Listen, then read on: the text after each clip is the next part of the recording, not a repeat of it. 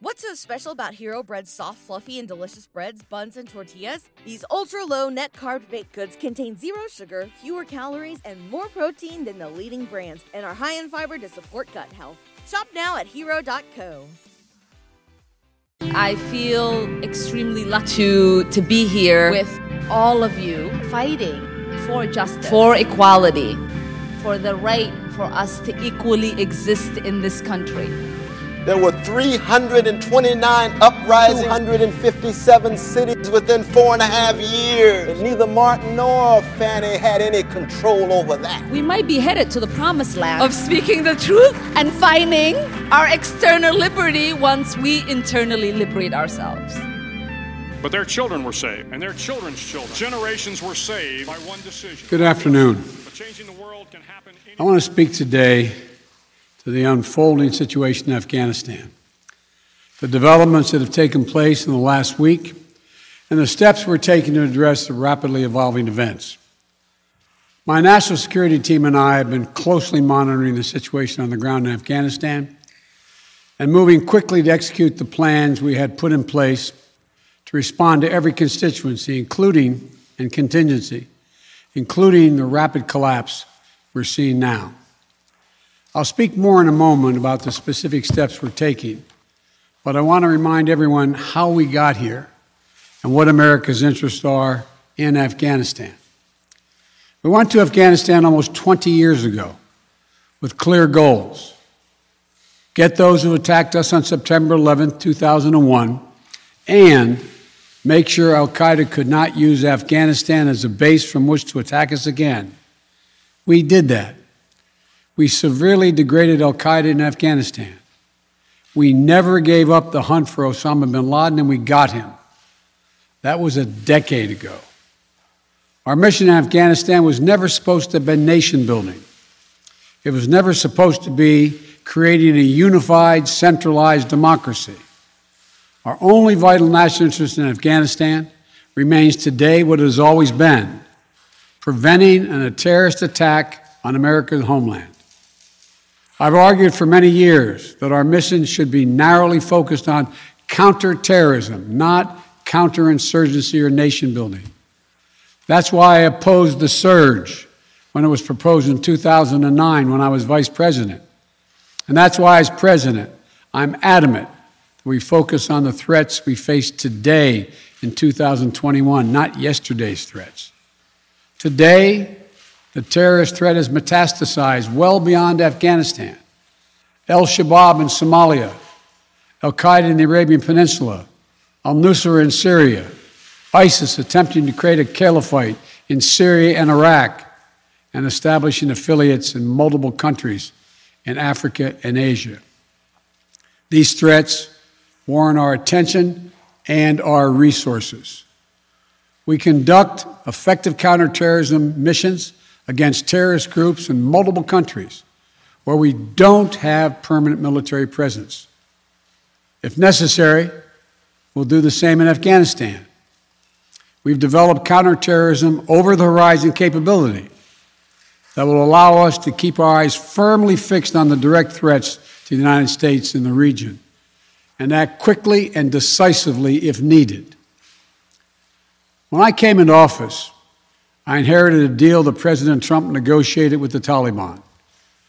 Under his agreement, U.S. forces would be out of Afghanistan by May 1, 2021, just a little over 3 months after I took office.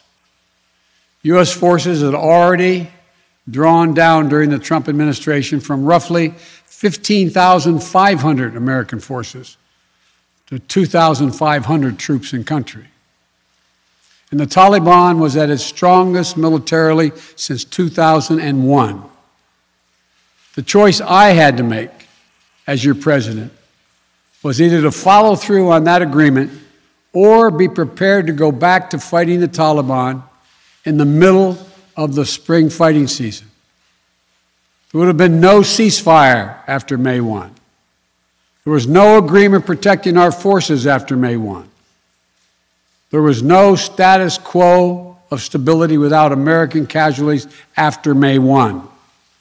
There was only the cold reality of either following through on the agreement to withdraw our forces or escalating the conflict and sending thousands more American troops back into combat in Afghanistan, lurching into the third decade of conflict.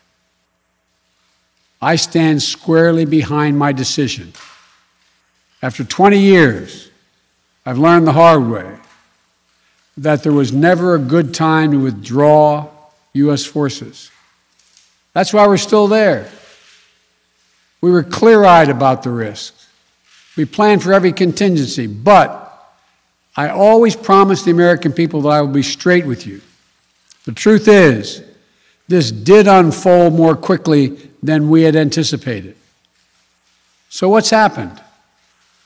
Afghanistan political leaders gave up and fled the country. The Afghan military collapsed, sometime without trying to fight. If anything, the developments of the past week reinforced that ending U.S. military involvement in Afghanistan now was the right decision. American troops cannot and should not be fighting in a war and dying in a war that Afghan forces are not willing to fight for themselves. We spent over $1 trillion. We trained and equipped an Afghan military force with some 300,000 strong, incredibly well equipped, a force larger in size than the militaries of many of our NATO allies. We gave them every tool they could need. We paid their salaries, provided for the maintenance of their Air Force, something the Taliban doesn't have. Taliban does not have an Air Force. We provided close air support. We gave them every chance to determine their own future. What we could not provide them was the will to fight for that future. There's some very brave and capable Afghan special forces units and soldiers. But if Afghanistan is unable to mount any real resistance to the Taliban now, there is no chance that 1 year, 1 more year, 5 more years, or 20 more years of U.S. military boots on the ground would have made any difference. Here's what I believe to my core. It is wrong to order American troops to step up when Afghanistan's own armed forces would not. The political leaders of Afghanistan were unable to come together for the good of their people, unable to negotiate for the future of their country when the chips were down. They would never have done so while U.S. troops remained in Afghanistan, bearing the brunt of the fighting for them.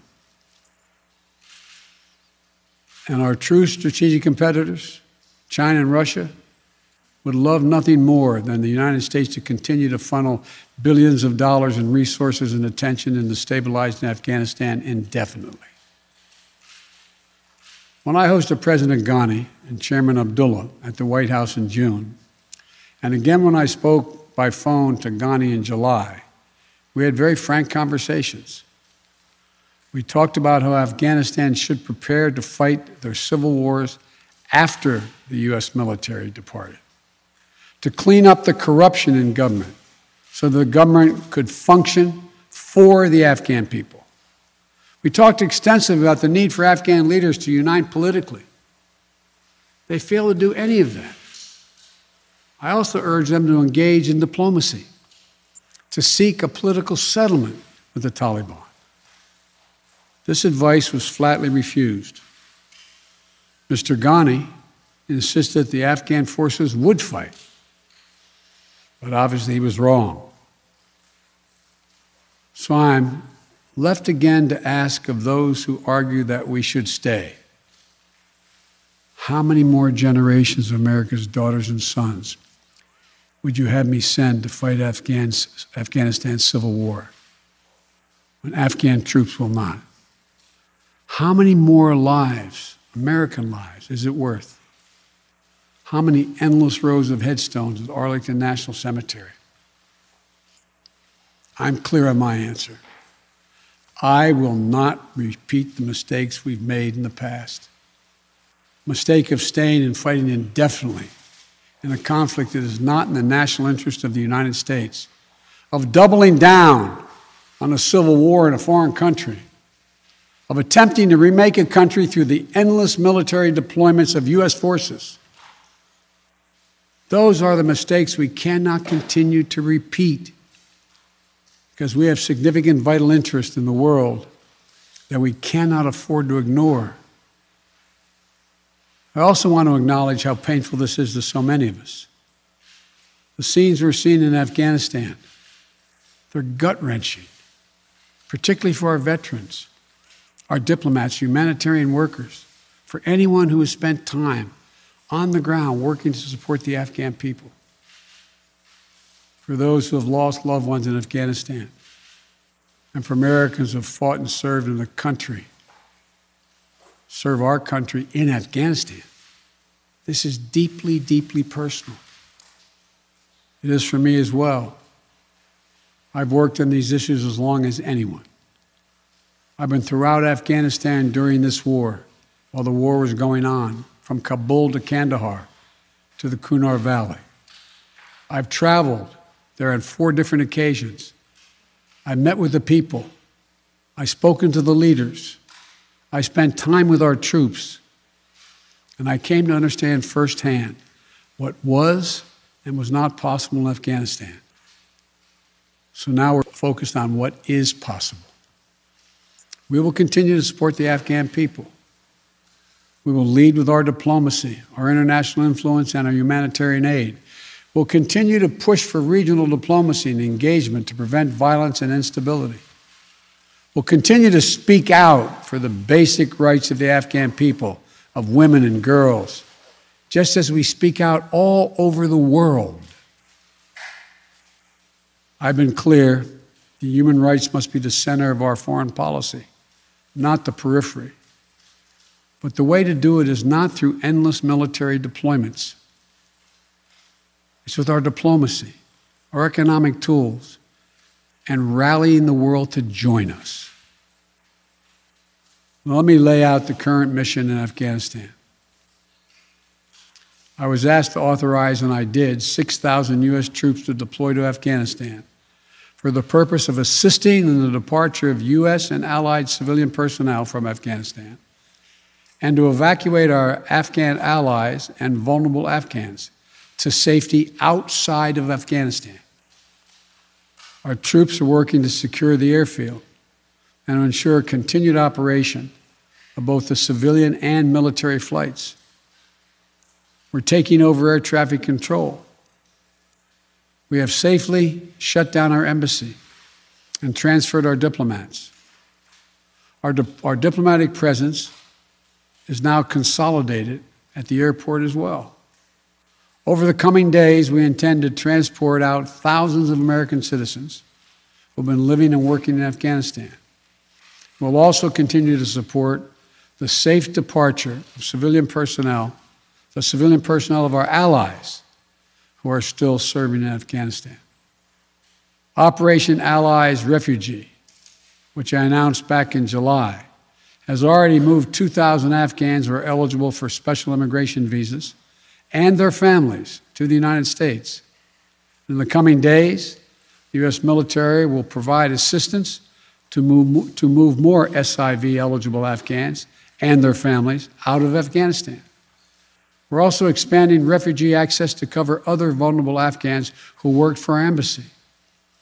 U.S. non-governmental agencies, or U.S. non-governmental organizations, and Afghans who otherwise are at great risk, in U.S. news agencies. I know there are concerns about why we did not begin evacuating Afghan civilians sooner. Part of the answer is some of the Afghans did not want to leave earlier, still hopeful for their country. And part of it because the Afghan government and its supporters discouraged us from organizing a mass exodus to avoid triggering, as they said, a crisis of confidence.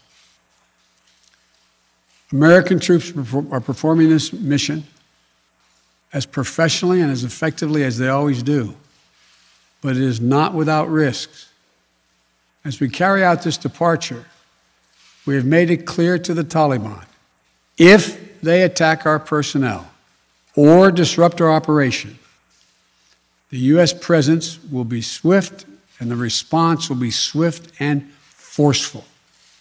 We will defend our people with devastating force if necessary. Our current military mission will be short in time, limited in scope, and focused in its objectives. Get our people and our allies to safety as quickly as possible. And once we have completed this mission, we will conclude our military withdrawal. We will end America's longest war after 20 long years of bloodshed. The events we're seeing now are sadly proof that no amount of military force would ever deliver a stable, united, secure Afghanistan, as known in history as the graveyard of empires. What's happening now could just as easily happen 5 years ago or 15 years in the future. We have to be honest. Our mission in Afghanistan has taken many missteps, made many missteps over the past 2 decades. I'm now the 4th American president to preside over war in Afghanistan, 2 Democrats and 2 Republicans. I will not pass this responsibility on to a 5th president. I will not mislead the American people by claiming that just a little more time in Afghanistan will make all the difference. Nor will I shrink from my share of responsibility for where we are today and how we must move forward from here. I am President of the United States of America, and the buck stops with me. I'm deeply saddened by the facts we now face, but I do not regret my decision to end America's warfighting in Afghanistan and maintain a laser focus on our counterterrorism missions there and other parts of the world. Our mission to degrade the terrorist threat of al-Qaeda in Afghanistan and kill Osama bin Laden was a success. Our decades-long effort to overcome centuries of history and permanently change and remake Afghanistan was not, and I wrote and believed it never could be. I cannot and will not ask our troops to fight on endlessly in another country's civil war, taking casualties, suffering life-shattering injuries, leaving families broken by grief and loss. This is not in our national security interest.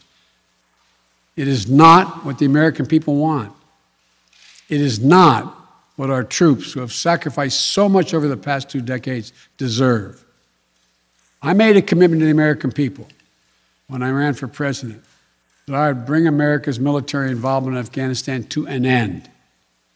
While it's been hard and messy, and yes, far from perfect, I've honored that commitment. More importantly, I made a commitment to the brave men and women who serve this nation that I wasn't going to ask them to continue to risk their lives in a military action that should have ended long ago. Our leaders did that in Vietnam when I got here as a young man. I will not do it in Afghanistan. I know my decision will be criticized, but I would rather take all that criticism than pass this decision on to another president of the United States, yet another one, a 5th one, because it's the right one, it's the right decision for our people, the right one for our brave service members who risk their lives serving our nation, and it's the right one for America. Thank you. May God protect our troops, our diplomats, and all brave Americans serving in harm's way.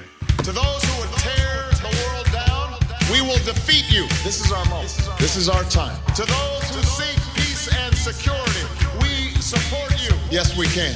And to all those who have wondered if America's beacon still burns as bright, tonight we prove once more that the true strength of our nation comes not from the might of our arms or the scale of our wealth, but from the enduring power of our ideals, democracy, liberty, opportunity, and unyielding hope. Let me tell you something you already know. The world ain't all sunshine and rainbow. It's a very mean and nasty place, and I don't care how tough you are, it will beat you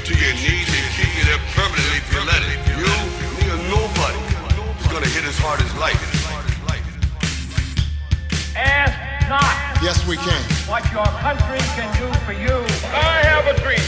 Ask what you can do for your country. Poor little children. Yes, we can. One day live in a nation where they will not be judged by the color of their skin, but by the content of their character. I don't have to tell you things are bad.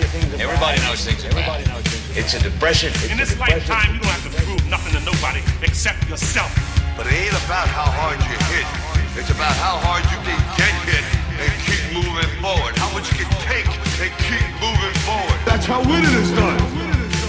Welcome to Public Access America. Yes, we can. Sunday live streams on YouTube. I wanted to run out of that tunnel for my dad. On Twitter. What? Apple Podcasts, Stitcher Smart Radio Public, and Spotify. Yes, we can. Public Access America. History in the making. Making history in the making.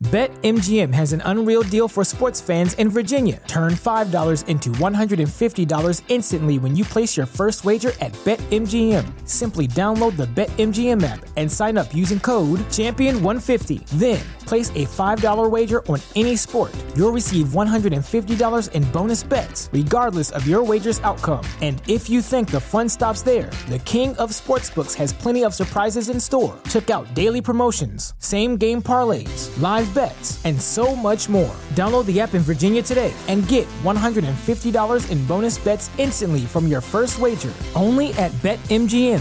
BetMGM and GameSense remind you to play responsibly. See BetMGM.com for terms. 21 plus only. Virginia only. New customer offer. Subject to eligibility requirements. Rewards are non-withdrawable bonus bets that expire in 7 days. Please gamble responsibly. Gambling problem? Call 1-800-GAMBLER. Promotional offer not available in Washington, D.C. What's so special about Hero Bread's soft, fluffy, and delicious breads, buns, and tortillas? Hero Bread serves up 0 to 1 grams of net carbs, 5 to 11 grams of protein, and high fiber in every delicious serving. Made with natural ingredients, Hero Bread supports gut health, promotes weight management, and helps maintain blood sugar. Hero also drops other limited edition ultra-low net carb goodies like rich, flaky croissants and buttery brioche slider rolls. Head to hero.co to shop today.